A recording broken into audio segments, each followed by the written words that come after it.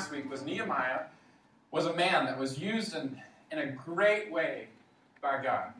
He was a man that believed God and obeyed God. And because of this man, through this man, God was able to bring restoration to a whole city.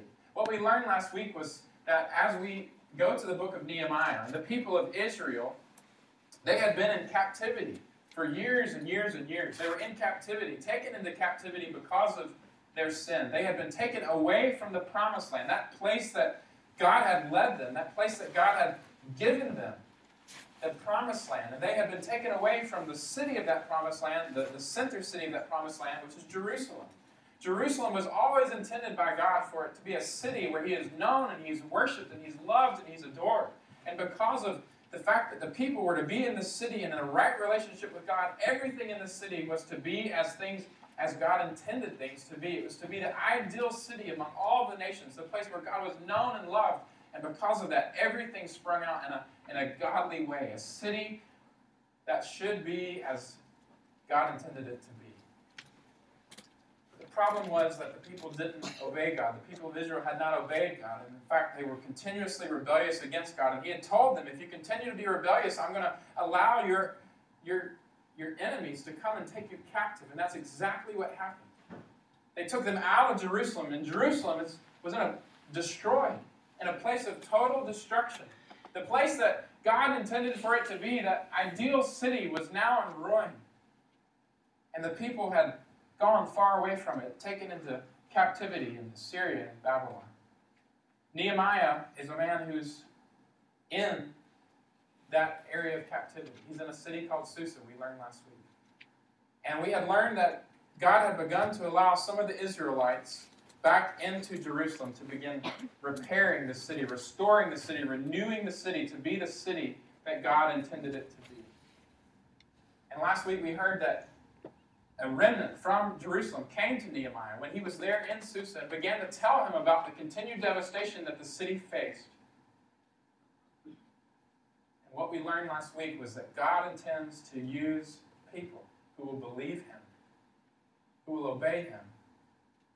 He will use people like that, just like you and me, if we're willing to accept the call to believe His faithfulness in such a way that His power and Spirit is used through us to actually be a part of the renewal that He intends to bring in a ruined city. Just as Nehemiah was used in Jerusalem, He can use you today in Memphis and in our world. I believe that God intends a great renewal here in Memphis. Do you agree with me? I believe that God intends a great renewal for us here in Memphis. I believe that with all of my heart. He wants that. God desires that, and it's possible. Listen, God is faithful and able to bring renewal through us to our city if we're willing to believe and obey Him. Nehemiah was no extraordinary guy. The theme of the story is really God's faithfulness. Nehemiah just got to be a part of it because he believed God and he obeyed Him. Last week we learned that God is faithful. Amen? Amen. And He's able. Amen? To bring renewal. God can do it. Will we allow Him to do it? Will we believe Him? Will we obey Him? And the first thing we learned last week was that renewal in any city always begins with who? Everybody point at yourself. You should use multiple fingers to point at yourself. It begins with me. God's renewal begins with me. What we see in Nehemiah chapter 1, and we're going to continue studying it today, is that the Holy Spirit grabbed hold of Nehemiah's heart in such a way that He was preparing Nehemiah. He was preparing Nehemiah to be a part of the renewal in Jerusalem, that broken city. And let me tell you folks today that God wants to prepare you. God's Spirit is searching this room this morning, and He is looking for those who are willing to be used by Him for renewal. Willing to allow the Holy Spirit to come in and do a change inside of you that prepares you for renewal. God is wanting to do that this morning in you. And there's a couple of ways He does that. Last week we looked at the first way, and that is that God wants to give us a heart of compassion. He wants to give us His heart of compassion. What happened last week was that Nehemiah got word of the brokenness, of the destruction of Jerusalem. And in fact, Nehemiah probably had heard about the destruction of Jerusalem because that happened 140 years before this moment when the folks are walking into his door in 445 BC. But in some way, spirit-filled way, God brings a word about the city that he probably already knew was in somewhat of a mayhem. But it took on fresh meaning. It hit him in a way that he hadn't been hit before. And it broke his heart. God brought awareness to his life in a way that he had never realized just how devastating this really was. And he was led to brokenness in a way that he had never been. You know, a lot of times in our life, as we've been journeying this past week, for those of you who've been part of this church for a while and you get our daily emails, we've been looking at the different areas of brokenness all week. And a lot of times we are aware of things. The problem is we don't feel things. We know the information, but we don't feel with the information. What we saw last week is that God wants to use His Spirit to bring an awareness and a brokenness in our life that brings into our heart the very heart of Jesus, the heart of compassion that Jesus has for that which is broken. And I pray this week that God has been cultivating that heart in you, that He's been giving you His heart for our city, that He's been giving you His eyes, not that you would just see things, but you would see them as He sees them. Not that you would just pass by people, but you would feel for them as He feels for them. The first step of renewal that has to happen in us is that God would bring in us a heart of compassion. And I pray that that heart of compassion you'll continue to pray for and seek. Well, the second thing that we're going to be looking at today is this, and as we continue our study of chapter 1, is that not only does God want to bring a heart of compassion in us, but secondly, He wants to bring a heart of faith in us. A heart of faith in us. I want to go to tell you where I'm going, and then we'll read our passage and we'll step through it step by step. If you go to the next slide, you'll see where we're going today. When we bring our brokenness to God in honesty, and our desires to God in faith, hope is on the horizon. When you're willing in your own life to bring your brokenness to God, our community's brokenness to God, our city's brokenness to God, our nation's brokenness to God, our world's brokenness to God in honesty, just give it to Him, hope is on the horizon. When you're willing to bring your desires for God in your personal life, in our community, in our city, our nation, and our world, when you're willing to bring those to Him in faith, hope is on the horizon. Everybody look at your Bibles, Nehemiah chapter 1. And we will step through this together, beginning in verse 4. As soon as I heard these words, Nehemiah is letting us in. It's like a personal journal here. Nehemiah is letting us into what happened that day that he heard the words of brokenness that totally broke his heart about the city that he loved. As soon as I heard these words, I sat down and wept and mourned for days. And I continued fasting and praying before the God of heaven. And I said, "O Lord, God of heaven, the great and awesome God who keeps covenant and steadfast love with those who love Him and keep His commandments, let your ear be attentive and your eyes be open to hear the prayer of your servant that I now pray before you day and night for the people of Israel, your servants, confessing the sins of the people of Israel, which we have sinned against you. Even I and my father's house have sinned. We have acted very corruptly against you and have not kept the commandments, the statutes, and the rules that you have commanded your servant Moses. Remember the word that you commanded your servant Moses, saying, if you are unfaithful, I will scatter you among the peoples. But if you return to me and keep my commandments and do them, though you're dispersed beyond the farthest skies, I will gather them from there and bring them to the place that I have chosen to make my name dwell there. They are your servants and your people, whom you have redeemed by your great power and by your strong hand. O Lord, let your ear be attentive to the prayer of your servant and to the prayer of your servants who delight to fear your name. And give success to your servant today, and grant him mercy in the sight of this man. Now I was the cupbearer to the king. What we see here is that Nehemiah, God did not only just give him a heart of compassion, but God gave Nehemiah a heart of faith. There's a principle in life I want to show you. Next slide. What you depend on and where you turn to in times of heartache and challenge will always show you where your hope really is. Did you know that? When you have bad days, when you're faced with circumstances that feel beyond your control, when you get frustrated, when things don't go as you planned, when things are just quite honestly when they feel just messed up in your life, where do you turn? Who do you go to? What do you find yourself doing? Wherever you turn, whatever you go to, that will always show you where your hope really is, where your consolation really lies. I just want to point your attention this morning to this reality for the Christian.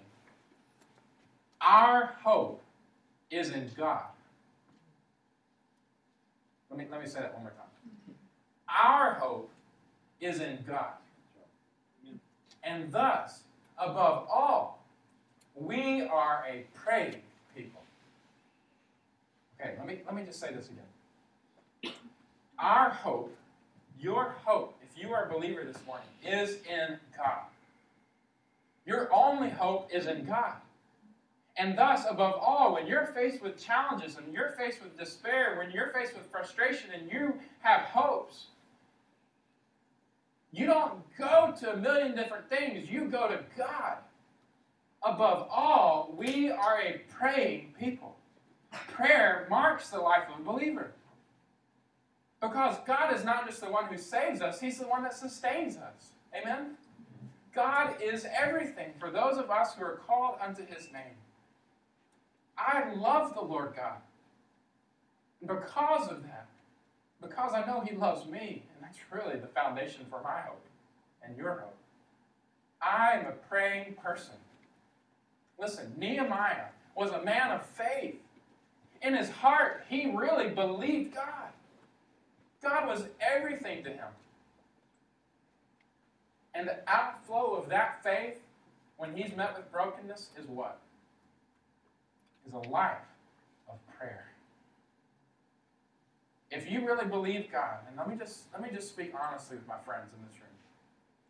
If you really believe God, if He's really your hope, you will be a praying person. If you're not a praying person, if you're not going to God with all that you are over and over in life with little prayers and big prayers and honest prayers and hard prayers, if you're not a praying person, you're missing out on one of the greatest blessings in life. Because God is our Father. He is our hope. He's made Himself available to us anytime you call. Listen, if I wanted to call Mayor Wharton this morning, how many days do you think it'd be before he could see me? I'm not very important to him. Probably. I love you, Mayor Wharton. If you listen online, we're glad you're listening. I hope you schedule it soon, but probably not. Right? If you wanted to see the president, how many days in advance do you think you got to get that on a schedule? Yeah, long time. And he definitely wouldn't see me. Or you, for that matter. Unless we win the Super Bowl. Which I'm not going to do. Anyway, what I'm saying is, with human leaders who are in positions of authority, it's hard to have access to them. God says, I have all authority. All authority in heaven and earth is given to me. And I want to be your Father. I invite you into my throne room anytime. You can come to me with little things and big things, hard things, difficult things, and it's okay. You can come in anytime. No appointment needed. Talk to me and I listen. Amen? Isn't that good news? Listen here. If you're not a praying person, it shows. I'm fearful that if we're not praying people, then what it shows about where our hope really is that it may not be totally God. If we don't go to Him first with our challenges and our brokenness and our desires, then it shows that our hope may not be fully in Him. Nehemiah was a man. God was beginning to work a change into his life through the power of His Spirit. That he was a man that in the midst of total brokenness and total need, wanting so bad for the city to be renewed, so much desire, he was a man that knew that if change was going to come, if renewal was going to come, it was going to happen because of God, not because of self. And because he knew that, he went to God first. I'm so glad Nehemiah didn't run around going, oh no, what am I going to do? What am I going to do? Right? Or take to his blog, well, I heard Jerusalem's in a mess. Let me philosophize here for a little while and talk about the needs of our city and, just talk. I'm so glad he didn't freak out and run away. I'm so glad he didn't start work immediately. No, Nehemiah knew that if renewal was going to come, it was going to come because of God. And therefore, in brokenness and in desire, the first place he runs is to God because his hope was only in Him. Amen? Listen, Nehemiah is going to get done. I'm going to tell you the end of the book before we start it. Somebody got on to me last night for ruining a movie the other week in a message. I said the end to a particular movie, and it just messed them up. I'm sorry that I do that sometimes. But let me tell you the end of Nehemiah. Renewal is going to come. And I want to tell you the end of the story in Memphis. Renewal is going to come. Let me tell you the end of the story of the world. Renewal will come. Out of heaven, there's going to come a new city and a new earth, and everything will be made right. The end is that renewal is going to come. Now let me tell you the means. It's going to come when people are willing to call out on the name of the Lord and pray. It's going to come when people depend on God. It's going to come when people get desperate enough to say, oh God, you're everything that we ever could hope for. You're everything that we need. Oh God, will you do a work in this city? Will you do a work in me? God, it's going to be you. Amen? That's how renewal comes. When men and women like you believe God. Let me tell you, it has been 140 years that Jerusalem had been in destruction, and it's going to take only a matter of months before Nehemiah can bring renewal. You don't want to know the difference? Prayer. God can do more in one day in your life with Him doing it than you can do in 50 years of your life with you trying to do it. We need to learn to let go, to give ourselves to God. If we live in dependence on Him, if we live bringing our brokenness and desires to Him, hope is on the horizon. Hope is on the horizon. Not because of you, but because of God. I want renewal in my life. I want renewal in this city. Do you? Do you want it? How's it going to come? We going out and doing a bunch of good works? Trying our best? No. Although it's going to involve us. It's going to come because of God's Spirit working through us. And His Spirit will only work through us when we give ourselves to dependence on Him. Amen? So thus, we turn to Nehemiah's prayer. I want to point out something real quick. This prayer occupies only a few verses in chapter 1. In the real timeline, if you look at the months, 4 months. Nehemiah is praying this prayer for 4 months.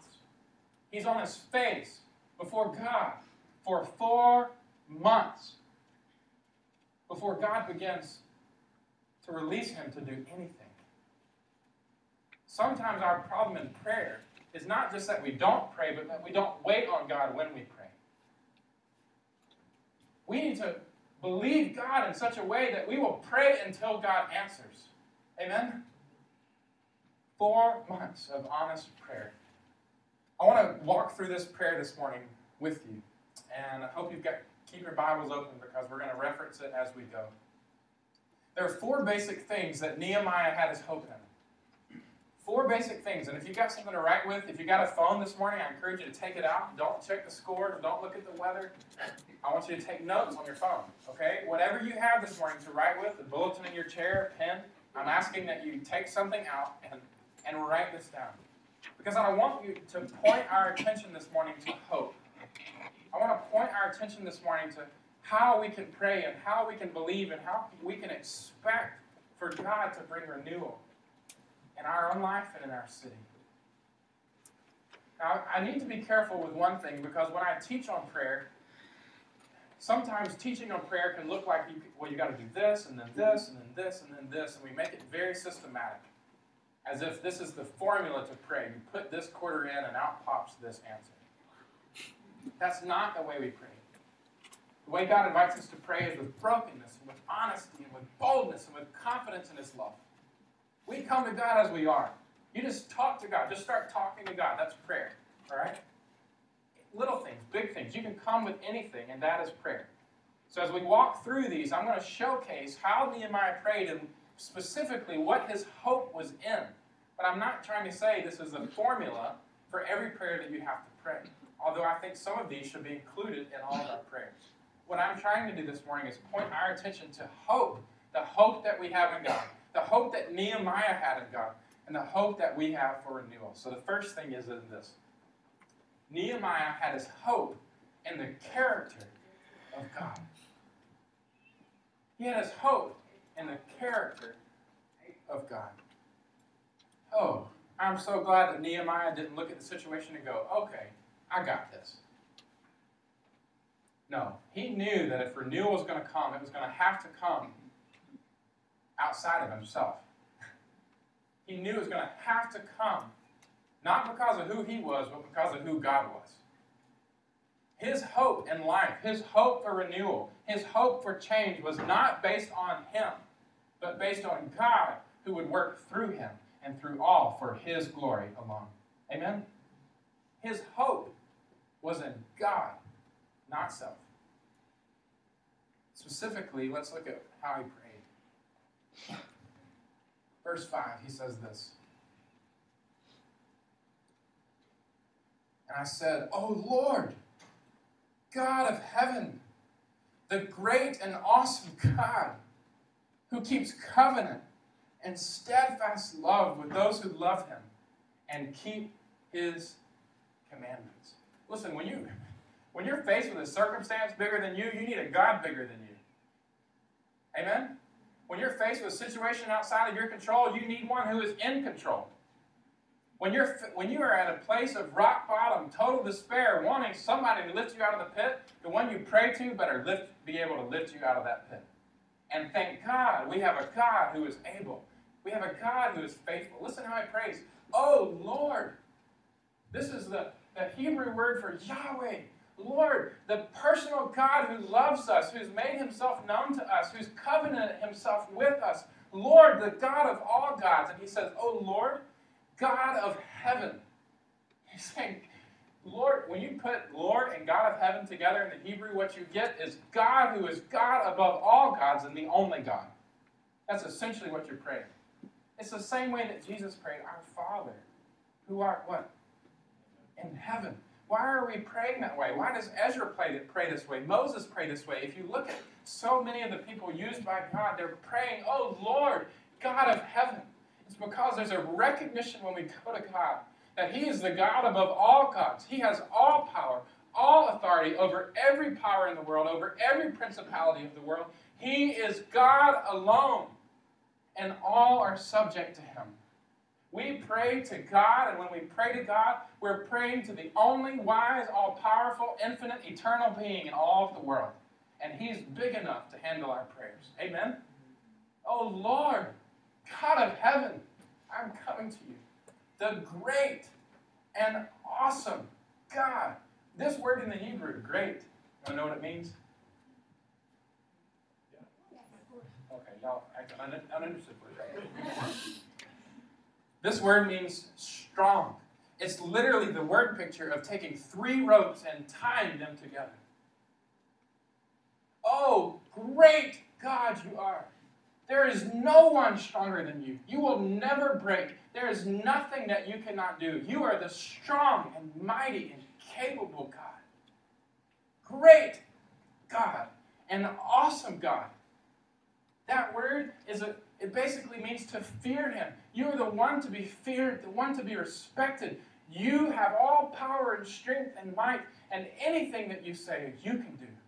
I come to God, the Lord God, who is personal God of me, the God who is above all gods, the one who is strong and none can break, the one who should be feared. His name is above all names, who keeps his covenant and steadfast love. That word, keeps his covenant, in Hebrew literally means who is a watchman. I was in Africa a few weeks ago, as some of y'all know, and then we have guards there. The place where we were staying, there was a guard outside of our compound. And to be honest, I was really glad the guard was there.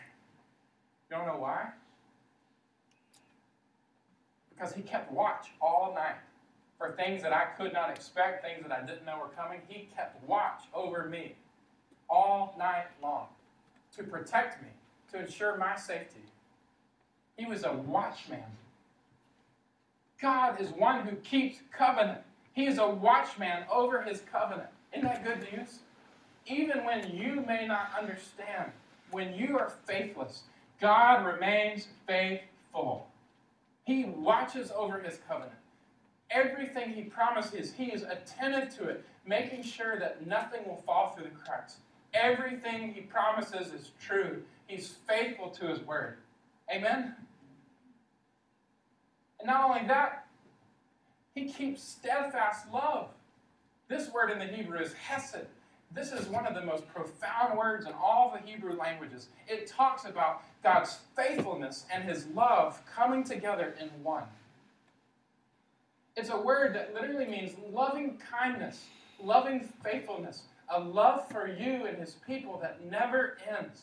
He always loves. He is always faithful. He is always using his power, working toward your good through his love and his glory. Isn't that awesome? Somebody get excited about this. This is God. This is God. And whose love leads us to want to love him in return. Nehemiah goes to God. And his prayer, first of all, his hope, is based on not who he is, but who God is. And because of who God is, there is hope. Let me tell you why I get excited about renewal in Memphis. Because of who God is. Amen? You want to know why I get excited about renewal? Because I know that God, when we go to him, he's the great and awesome God. He is able. He is faithful. He is all-loving. He keeps his promises. Renewal is possible because God is who he is. And he's a wonderful God. And he's an awesome God. And when we go to him, you can go in faith, believing that he can handle your prayer and answer according to his power for his glory. Do you know God? When you pray, do you pray with hope in God? Do you pray with confidence in who he is? Is the reason you struggle in faith sometimes? I think the reason I struggle in faith sometimes is because I don't believe that God is who he says he is. If I believed him to be who he says to be, I wouldn't struggle with faith. My struggle is believing him to be who he says he is. If we had faith, if Nehemiah was a man who knew God and knew his word, if we knew God, oh man, our prayers would be so much more faithful. I want to encourage you this morning to know the great and awesome God. I want you to know him and believe him. Knowing God is the foundation for all of our hope. Not because of him, not to us, O Lord, but because of your name. Because of your name and your faithfulness, to you be the glory. Secondly, we look at this. Not only the character of God, but secondly, the grace and forgiveness of Jesus. Our hope is not only in the character of God, but it's also in the grace and forgiveness of Jesus. If you'll look back at your Bibles, Nehemiah moves from a time of praise and adoration, which, by the way, should be a part of every prayer time that you have. Praising God, thanking Him, calling out on His name, remembering who He is, submitting yourself to Him. He moves straight from that time of sweet worship into a time of confession. Verse 6, let your ear be attentive and your eyes be open to hear the prayer of your servant that I now pray before you day and night for the people of Israel, your servants. He's pleading that God would listen, that God would hear his prayer. He's coming with desire and brokenness, and I pray that you would come because you want to come with a purpose in mind. And he says, which we have sinned, confessing the sins of the people of Israel, which we have sinned against you. Even I and my father's house have sinned. We have acted very corruptly against you, and we have not kept the commandments, the statutes, and the rules that you commanded your servant, Moses. Like many men in the Bible, Nehemiah is faced, right after he faces the greatness and glory of God, he becomes keenly aware of his own need, his own brokenness, and his own sin. Same thing happened to Isaiah. Remember that? Isaiah chapter 6, he saw the Lord high and lifted up, and then soon after that, right after, he sees this wonderful vision of who God is. He is woefully aware. Oh, woe is me. I am undone, a man of unclean lips among a people of unclean lips. When you have a right vision of who God is, you're going to have a right vision of who you are. Right vision of who you are don't come from self-help books and Dr. Phil and Barnes & Noble philosophy book section. All right? Be the best you that you can be. No. Right vision of who you are comes from a vision of who God is. When you see God for who He is, you're going to see you for who you are. Sin becomes aware to Nehemiah. Sin is essentially us not reflecting the image of God as He intends us to be, us not being like God.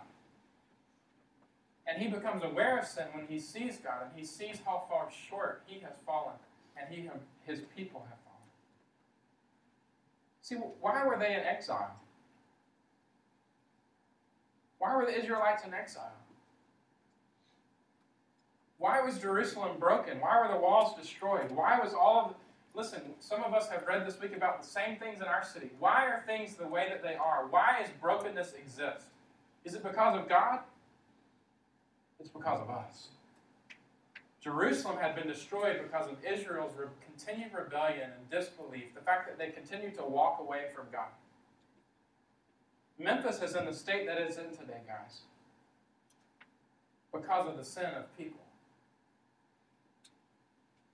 But I love that Nehemiah here doesn't just start going, it's because of the Democrats. It's the Republicans. It's the black people. Those Asian people or the whites who did all that. It's the people from the 60s or the 70s. And pointing his finger all around. God, look at all these heretics. Look at all these rebels. Look at all these people who are so faithless. No, what did he do? Oh God, great and awesome God. You're so faithful in your steadfast love and faithfulness. Keep in covenant.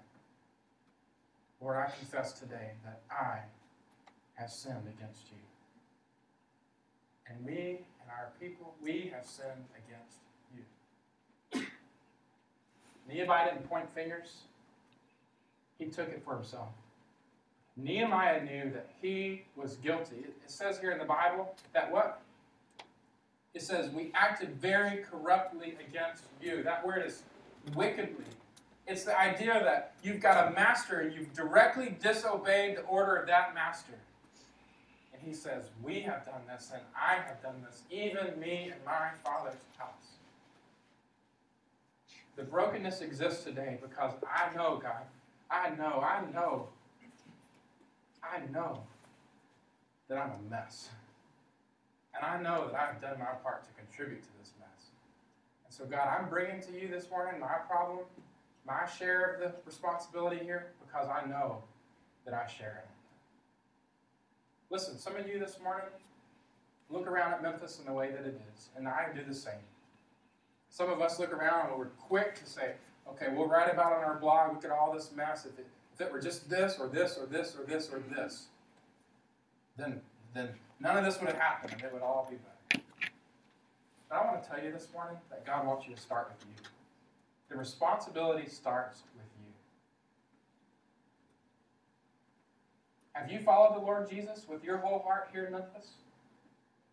Have you served him faithfully in every opportunity that he's given you to serve? Have you been a generous giver here in Memphis so that the needs of our city could be alleviated and relieved? Have you shared the gospel of Jesus with those who you know in your own context so that they might have hope and they might experience redemption? Have you done your part here in Memphis?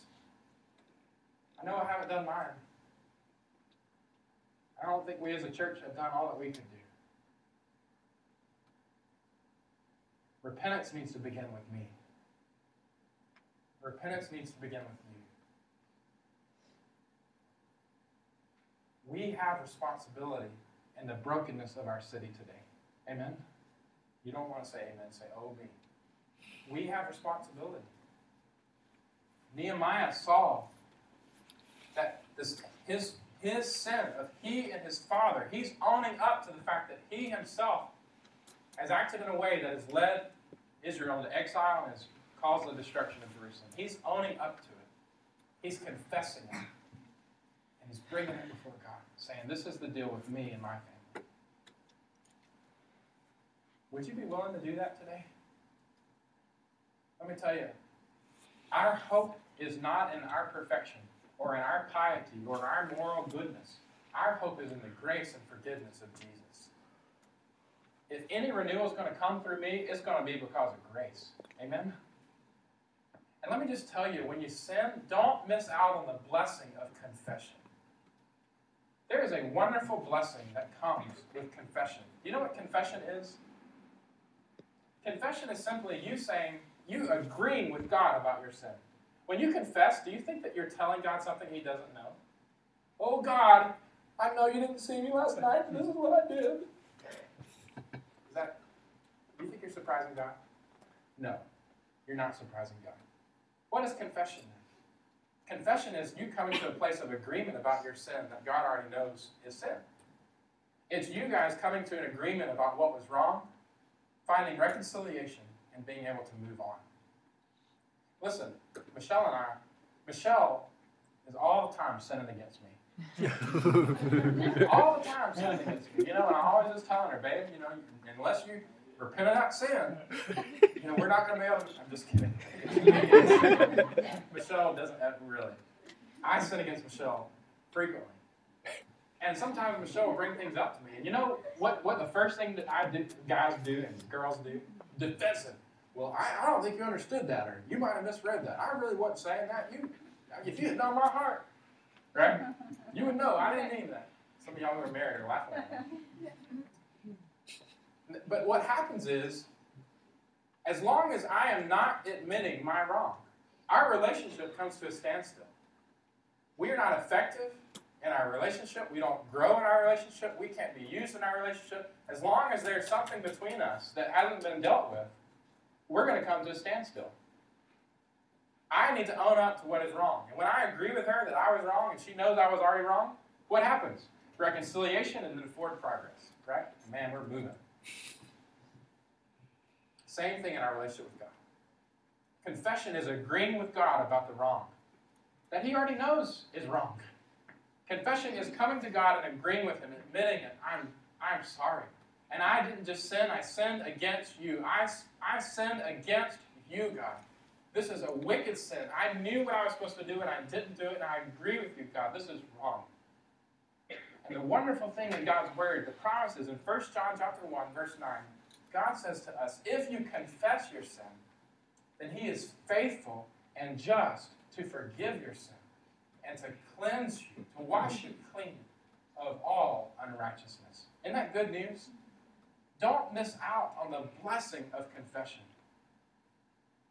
Listen, if renewal is going to come in our city, it's going to be because we live on our knees before the Lord. admitting that if it were up to us, we'd fail. And there's nothing in us that could ever do it. It's God by His grace.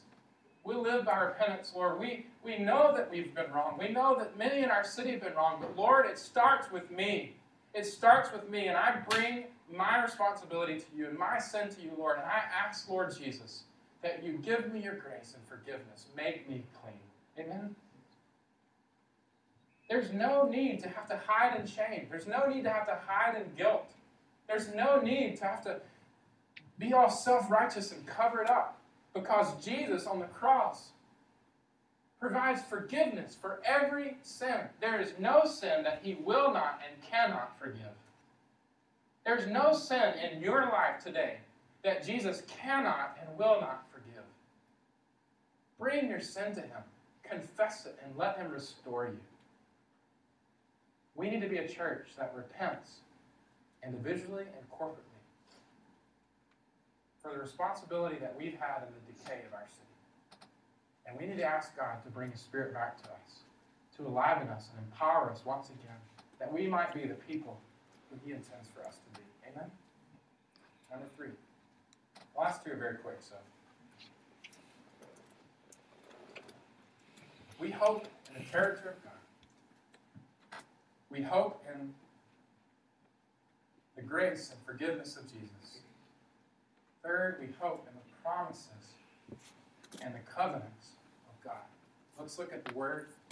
After you get finished writing that down, we go to verse 8.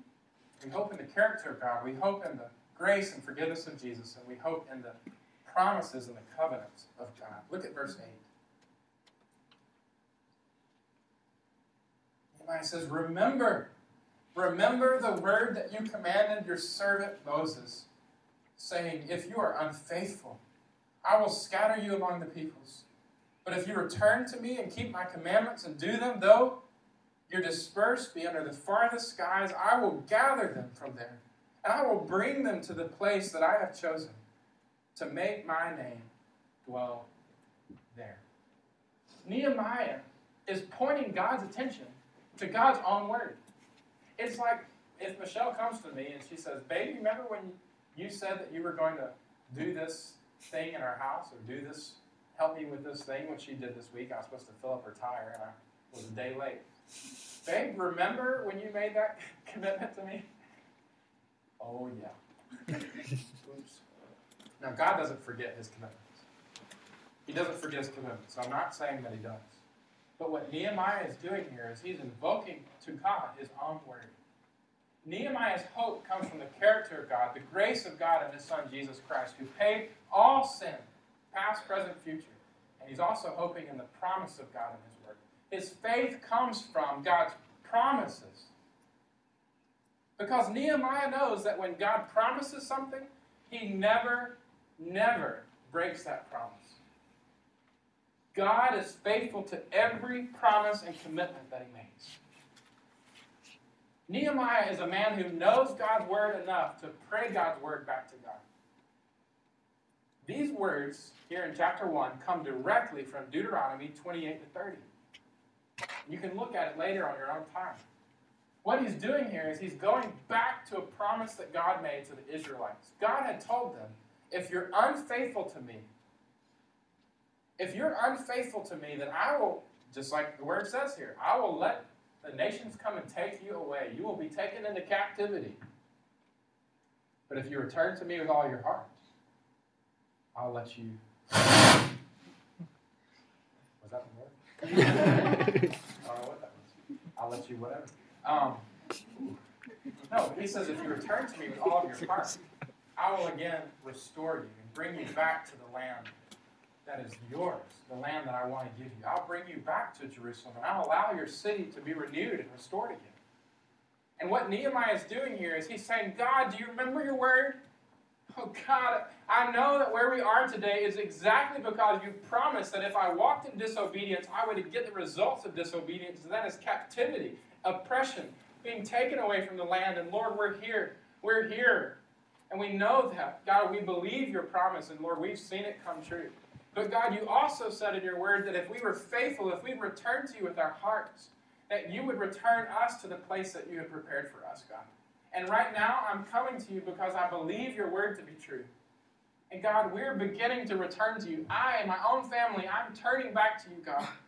I'm completely yours again. I confess where I've been wrong, and I'm back again, Lord. Renew me. And Lord, please be true to your word. That the renewal that you promised would come, and it would come starting with me. Nehemiah knew God's word and believed God's word, and he knew God's promises and believed God's promises, and he claimed those promises in faith as he was praying for the brokenness of his city. You want to know why I have a hope for Memphis? Because I believe God's promises. God has promised wonderful things when we believe and obey him. He's promised to bring forgiveness when people turn to Jesus. He's promised to bring healing when we turn back to him. He's promised that the oppressed could be helped and the broken could be mended and the imprisoned could go free. He's promised amazing things for us. Listen, the promises that he gave his disciples are true for us. The promises that he gave for his church are true for us. You want to know why I have hope for Memphis? Because God is faithful to his promises. Amen? The question is, do we know his promises? And do we pray them in faith? Do we pray them in confidence? Believing that God can do what he says he can do. I'm ready, church. I'm ready to see renewal in our community. You know how it's going to come? Is when we rise up in faith to believe the promises that God makes for us in this city. Are you willing to pray in faith in his promises? Finally, we see his hope, not only in God's character, not only in the grace of Jesus, the forgiveness of Jesus, not only in the promises of God, but in the eternal, redemptive purposes of God. If you look at verse 10 and 11, we will look at this and then close.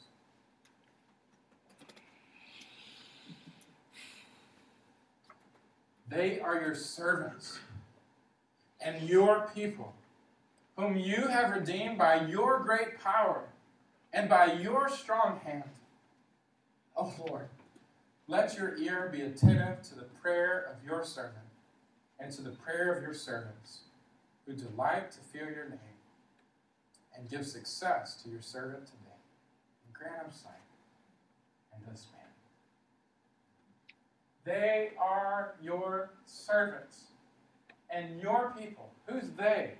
He's talking about the Israelites, these who were experiencing captivity, who were so far away, the city was so far from where it should be, the people were so far from where they should be. And he's saying, they are your servants. They are your people, whom you have redeemed by your great power and by your strong hand. What Nehemiah is saying is, Lord, your name is on your people. Don't you understand, Lord? Your name is on us. You rescued us from the oppression of Egypt. By miraculous signs and wonders, you delivered us out. You marched us into the promised land. You gave us this city, and it's been built for your glory, God. Your name is attached to this. And God, right now, your name is being shamed among the nations. By our own wickedness, we have let you down.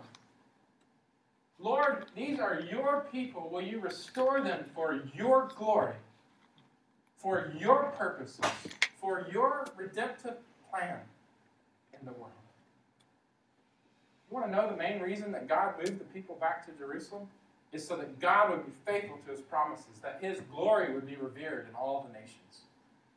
God is a God who is committed, totally committed to his name. And because he's committed to his name, and because we bear his name, I'm going to pray in confidence that the Lord would be committed to me because he's committed to his glory. Amen? If his glory is wrapped up in my joy, then I'm going to pray for redemption and my joy, because I know that when I'm satisfied and when the city's renewed as it should be, He will get the glory. Everybody tracking with me? This is about His name. One of the main reasons that we should pray in faith and pray in hope for Memphis is because I believe that when the church repents and becomes the church that we should be, when the community gets right as the community should be, God will be glorified. His name will be praised. And listen, we do things not for our name. We don't want ICC to be some great, awesome church. We want Jesus to be known as a great and awesome God. I could care less about the name of Barrett Bowden. Actually, I care more some days than I should. That's part of my confession this morning. Who cares about Barrett? I want you to know Jesus. Who cares about you and your career and your family? God cares. But at the end of the day, what does that matter? We want people to know Jesus. Amen? We are vessels of His glory. You live not for your own sake, but for His sake. Our church exists for the name of Jesus. One day, every tribe, every tongue, every nation will be singing praise to His name. At the name of Jesus, every knee will bow, and every tongue will confess that He is Lord. That's Philippians chapter 3. We are wrapped up in His name. And because His name is wrapped up in us, we pray with confidence, "Oh Lord, we are your people. Would you bring renewal for your name's sake, not ours?" Everybody with me? Do you care more about God's glory, or do you care more about your own? If you care more about God's glory, I believe we'd be praying more in faith that He would do what only He can do in our city because of His name's sake and not our own. Message is finished. Here's the bottom line. Most people only walk away with one thing. Some of you guys are drifting off, and I'm just calling you back to attention. Most people only walk away with one thing. So I'm just going to tell you the one thing I want you to walk away with. I'm calling us as a church back to total dependence on the Lord and life of prayer. If we're going to see renewal come in Memphis, if you want to see renewal come in your life and in our community, in our city, and in our world, you know how it's going to come? You know how it's going to start? It's going to start on our knees. It's going to start on our knees, confessing to God, repenting, believing. We want God to bring in us a heart of faith, a heart that believes His character, a heart that believes in His grace, a heart that believes in His promises, and a heart that believes that God is committed to His name above all else. Let me tell you, that has to start with you. This morning, I'm calling you, and I'm calling our church to a season of faith, a season of prayer. And I would ask in this next week that we would be moved to not only just a season of prayer, but a season of fasting and prayer. That we would go without, so that we would go to give God even more of our time and more of our attention and more of our affection. I believe that God wants renewal in Memphis. Do you? But I know that that renewal starts with our willingness to get on our face before God and believe Him for who He says that He is. Are you willing this morning to ask the Holy Spirit to give you a heart of faith? Are you willing to commit to be a person of prayer? Listen, some people can give a lot of money. Some people can stand up and preach. Some people can lead all kinds of organizations. Not everybody can do all that. But everybody can pray without ceasing. And if you're not a person of prayer, you're not playing the role that God wants you to play in our city. If you're not a person of prayer, it shows deep down that what your hopes are and what your dreams are and what your desires are really aren't totally of God. I want you to be a person of prayer. I want you to be a person that believes God and lives on your face. And I'm not talking in philosophy this morning. I'm talking about you tomorrow morning when you wake up, being a person, a man or woman of prayer.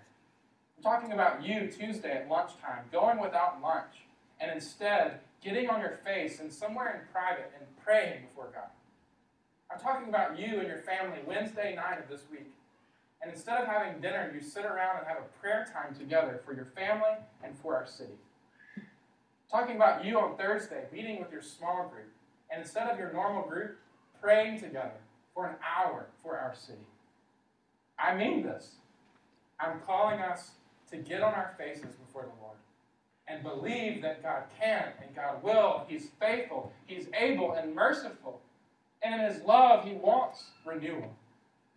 But it's going to come when we believe. Will you